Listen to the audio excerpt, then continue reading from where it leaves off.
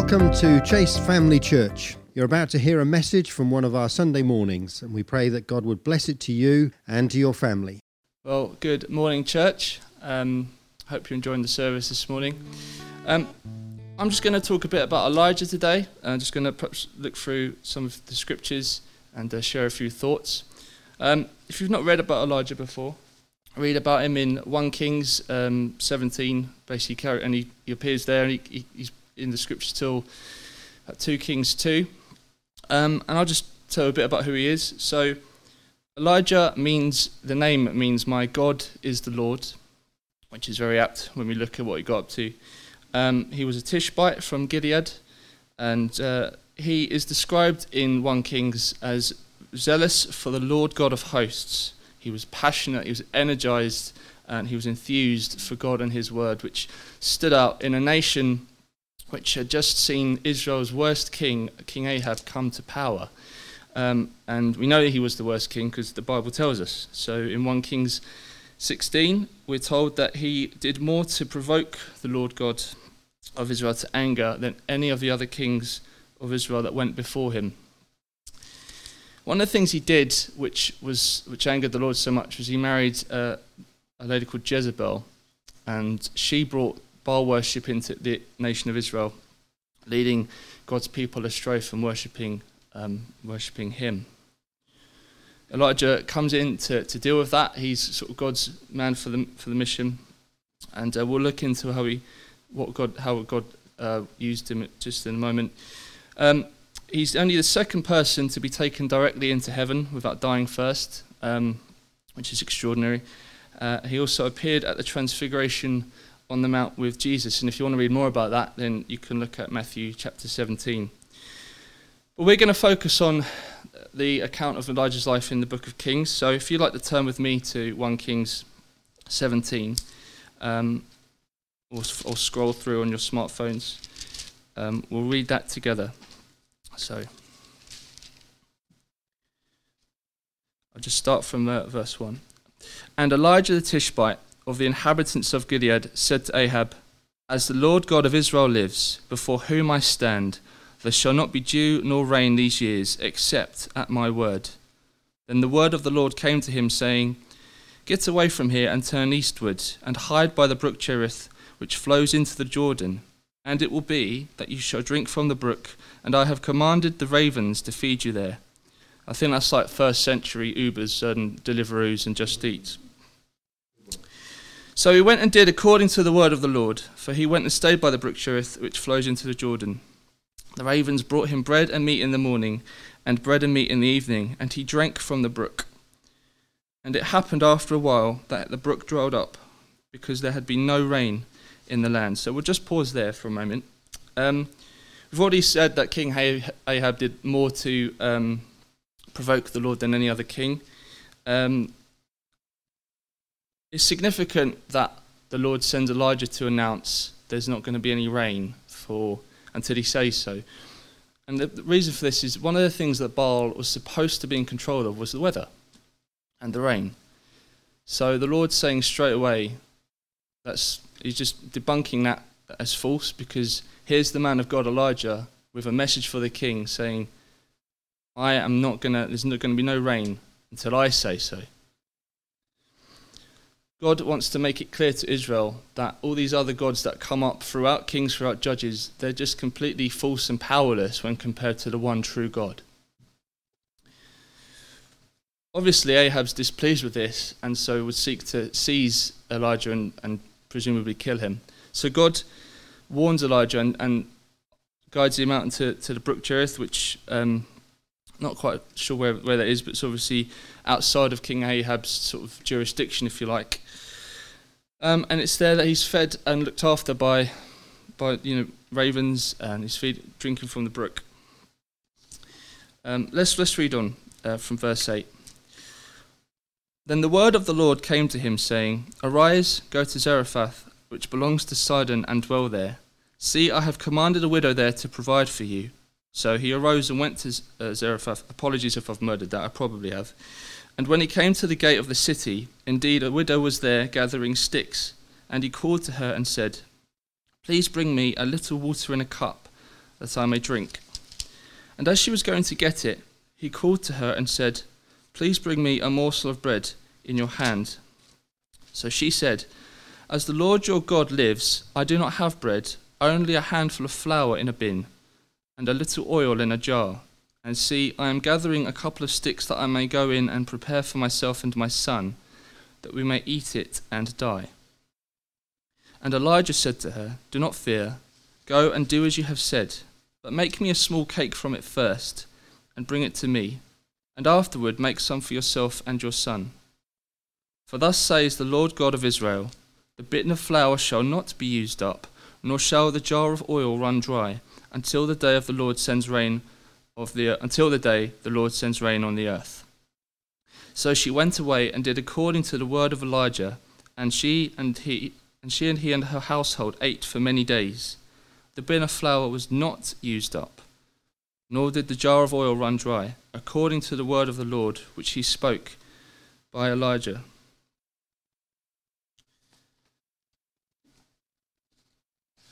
There's 2 points I want to make at this stage. First of all, Elijah was in the will of God throughout all of this.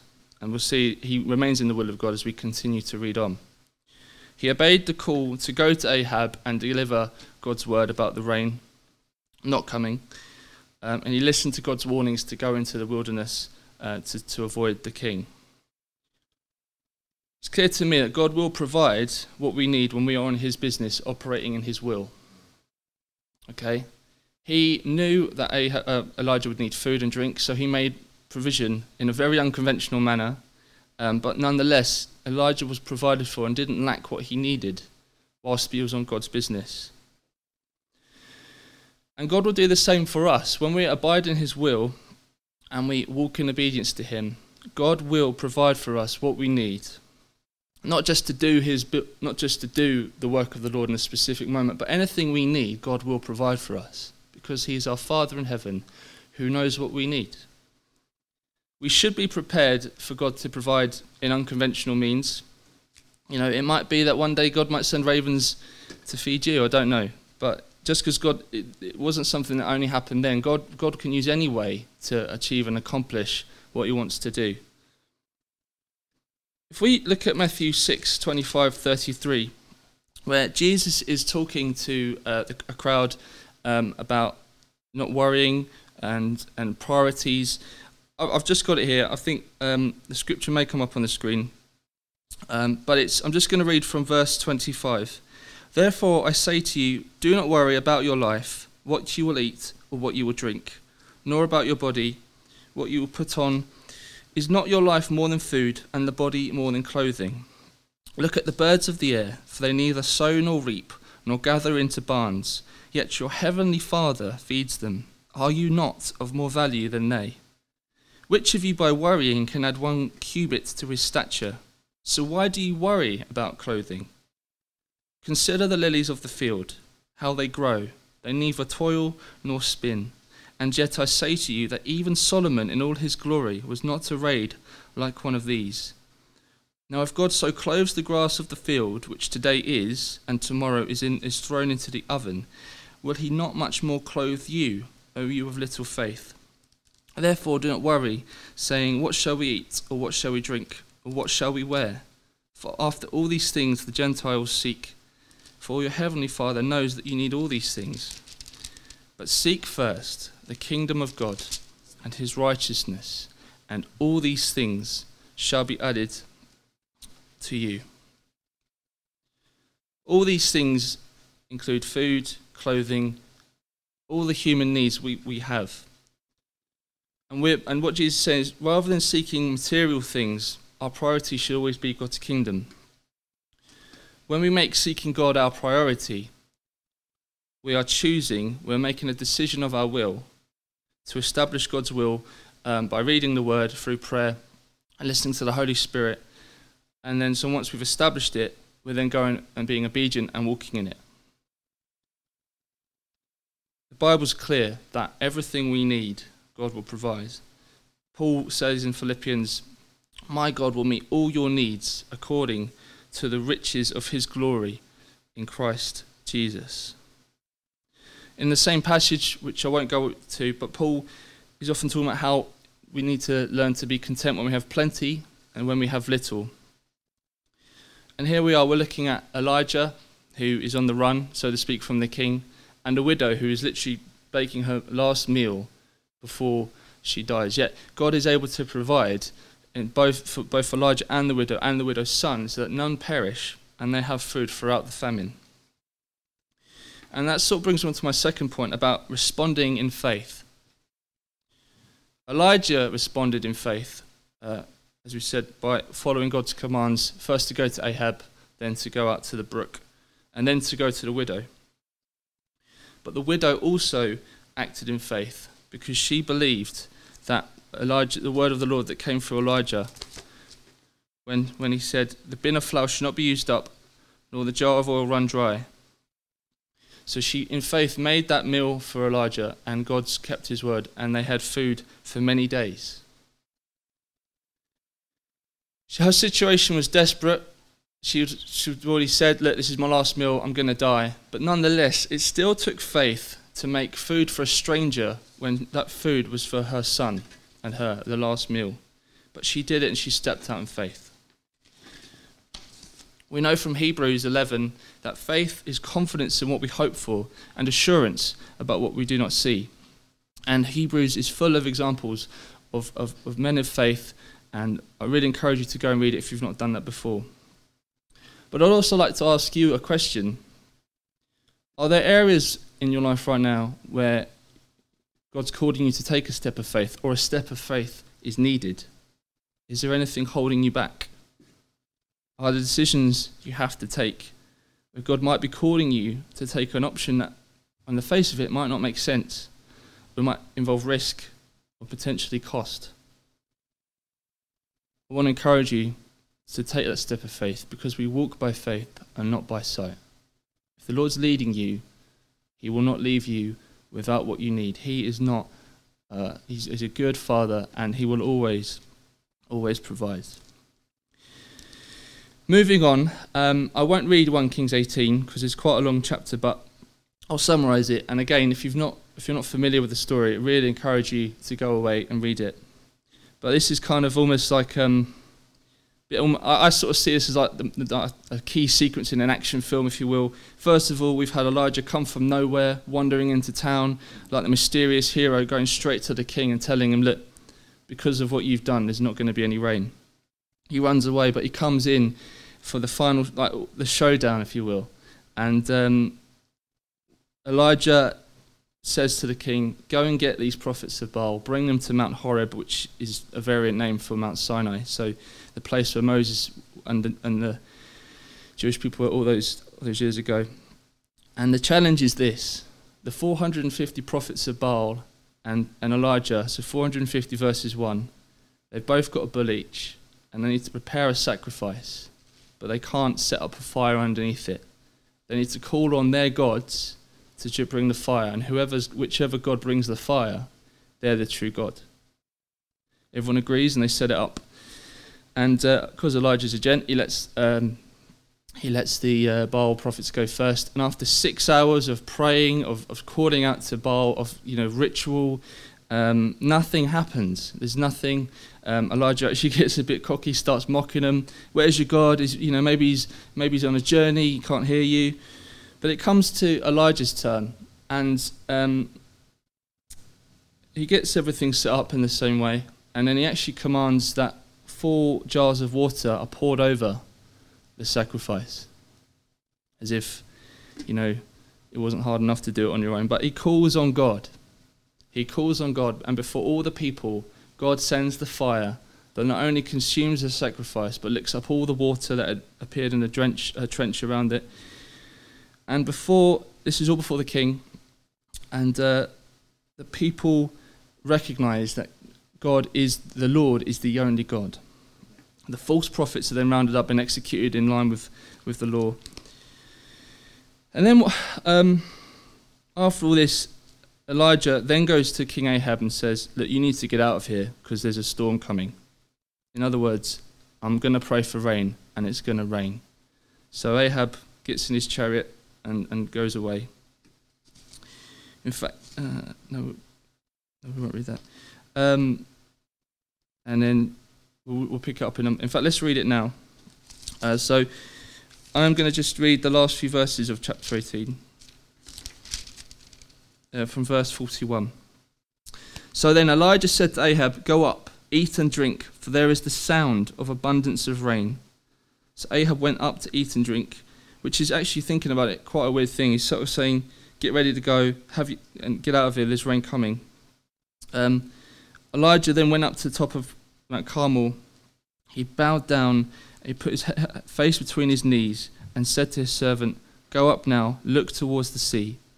So he went up and looked and said, "There's nothing." And 7 times he said, "Go again."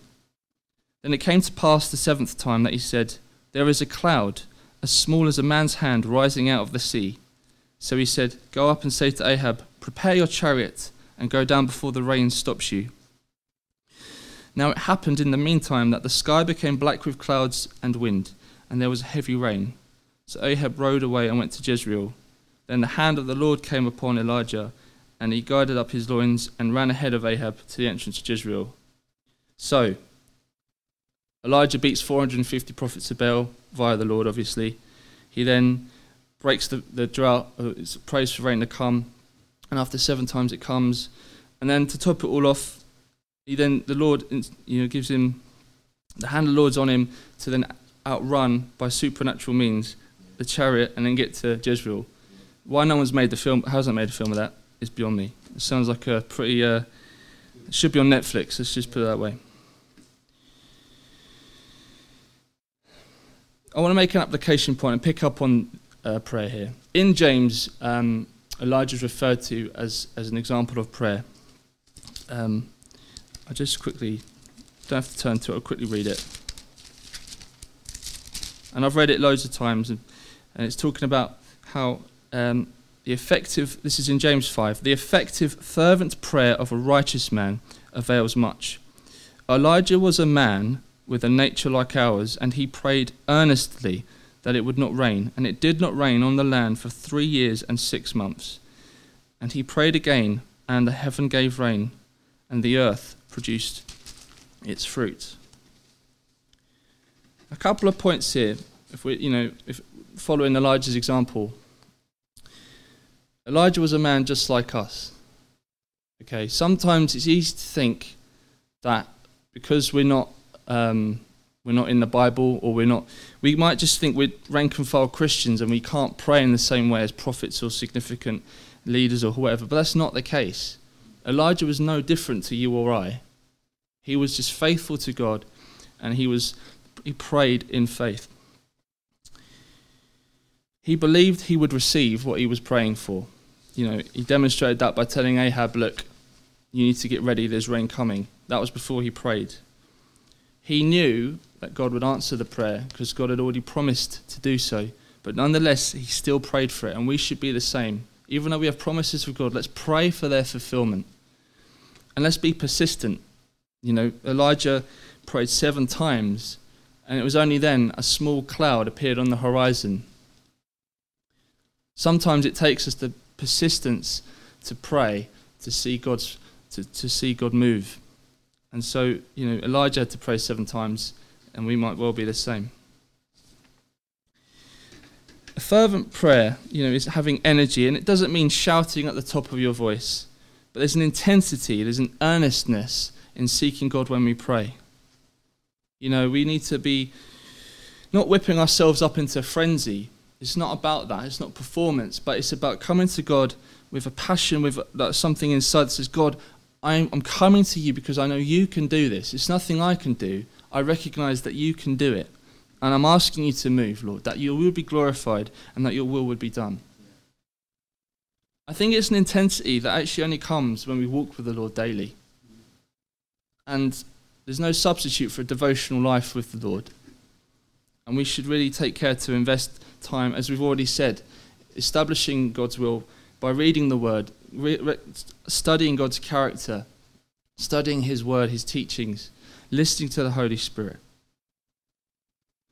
We can also look at how he positioned himself in prayer in humility, face between his knees. That picture in my mind just sounds really awkward, But he was just saying to God, look, it's all about you. I just completely humble myself before you, the living God. So the effective, fervent prayer of a righteous man or woman avails much. Okay, not just for Elijah, it's for you and me, okay? I'd like to move on to 1 Kings 19 to raise up the last couple of points I'd like to bring this morning. And I'm just going to read, I'm going to pick up from the start of 19 through to about verse 18. And Ahab told Jezebel all that Elijah had done, also how he had executed all the prophets with the sword. Then Jezebel sent a messenger to Elijah, saying, so let the gods do to me, and more also, if I do not make your life as the life of one of them by tomorrow about this time.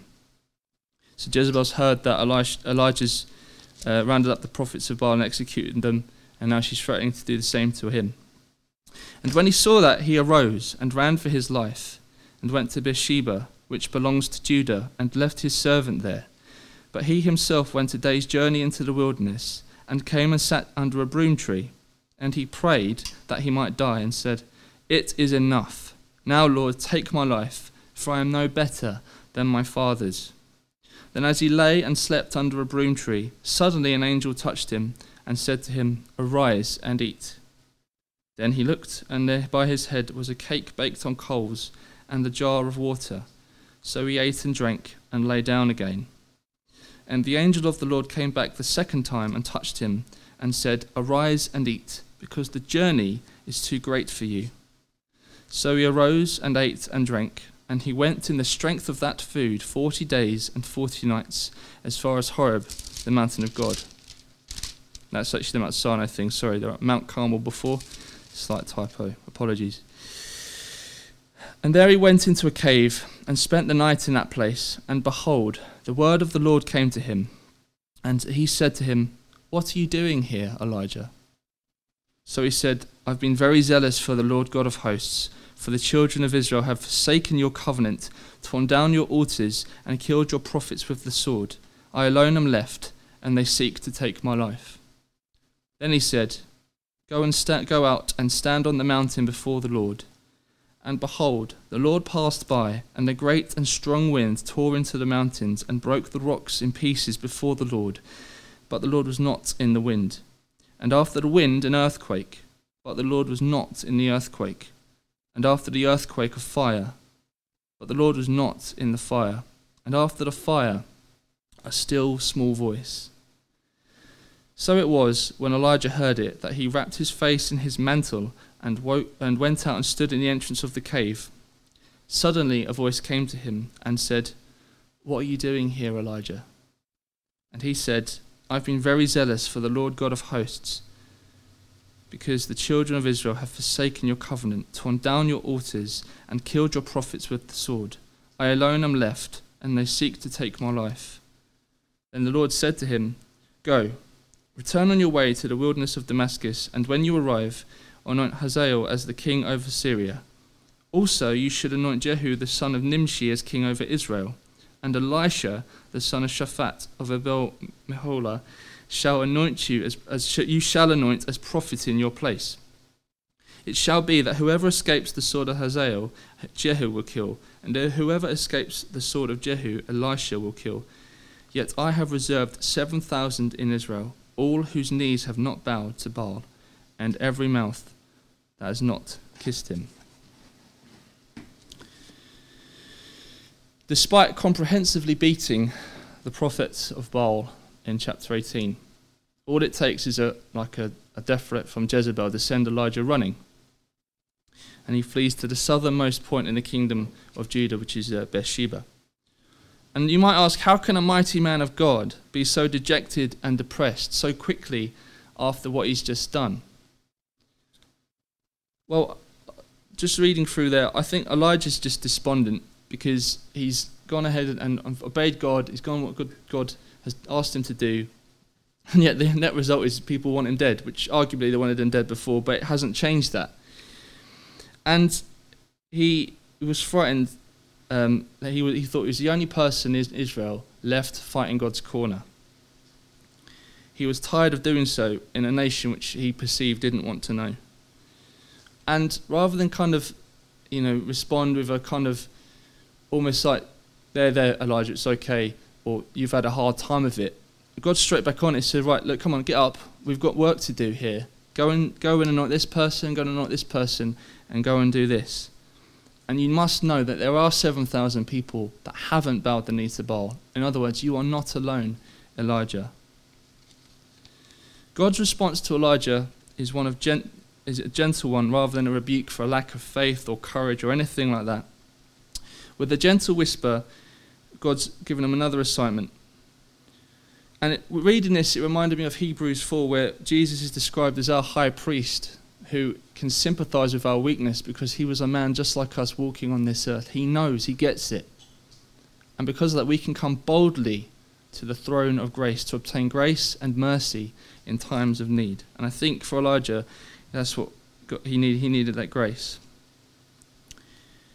You might think sometimes you're alone walking in your walking with God. You might be at school, you might be at work, wherever, at home with your family. You might be the only Christian. And you might feel like you're on your own, because in many ways you are.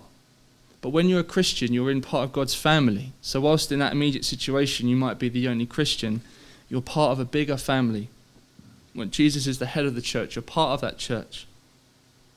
You're part of a body of believers, a part of a family that goes beyond.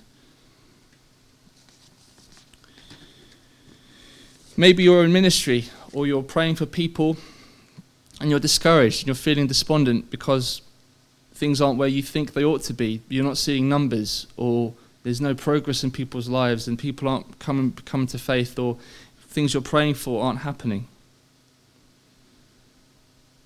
But what is the key thing here? It's obedience and faithfulness. So there was one time I was at work one day, and I can't really remember what had happened. I was trying really hard to obey God and try to do what he wanted me to do. And whatever it was, I completely messed it up.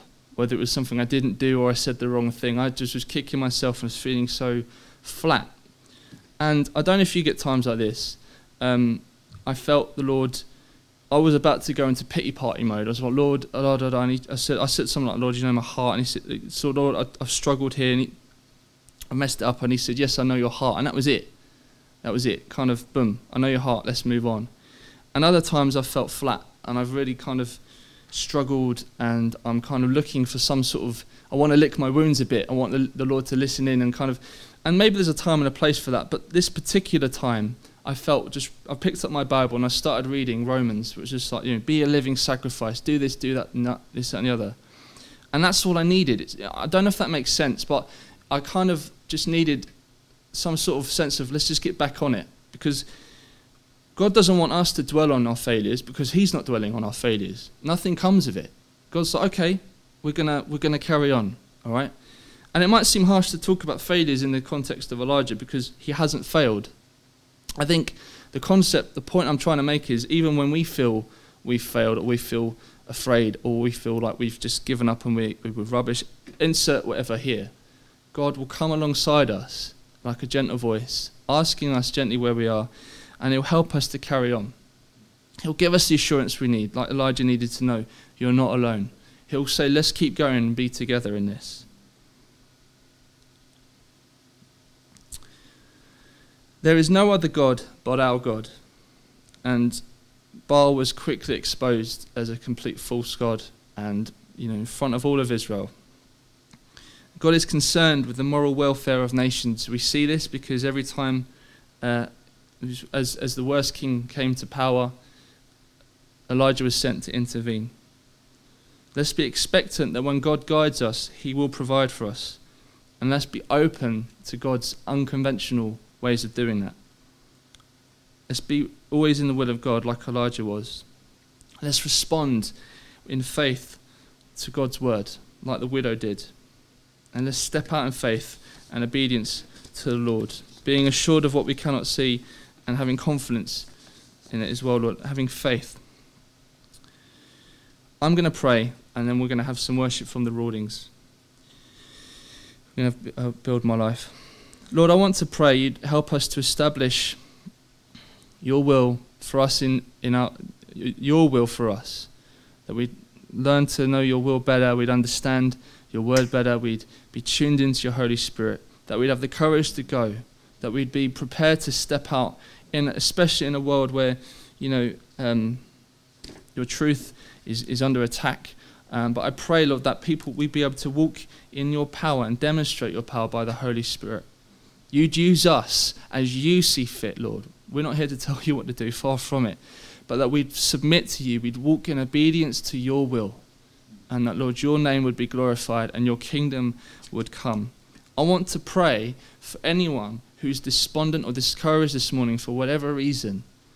And I want to pray that they'd come before you, Lord, as the great high priest, and that they would receive grace and mercy to help in time of need. That they'd be built up in prayer, built up through fellowship with you, built up through fellowship with the church. We might not be able to meet physically, but we can still pray for one another. We can still meet on Zoom. We can meet in small groups. There are ways to meet, and I pray that you'd help us to make the most of those. Jesus, I love you, and we love you, and we want to give you everything we can. And I thank you that even when we mess up and we stumble, you're not there to kind of sit us down and say, well, look, you didn't get that right. Actually, that wasn't very good at all. We might want to have those moments, but Lord, you're just there to help us to carry on. You're not there constantly reminding us of our failures. You're only looking ahead and showing us what we can be. Like Gideon, who was hiding in a wine press we looked at last week, he was made a mighty man of God because that's who you saw him as. So Lord, I commit all these things to you in Jesus' name. Amen. We hope you enjoyed listening to the message today and pray that it would bless you in your life. And if you have any questions you would like to ask, then please email info@chasefamilychurch.org.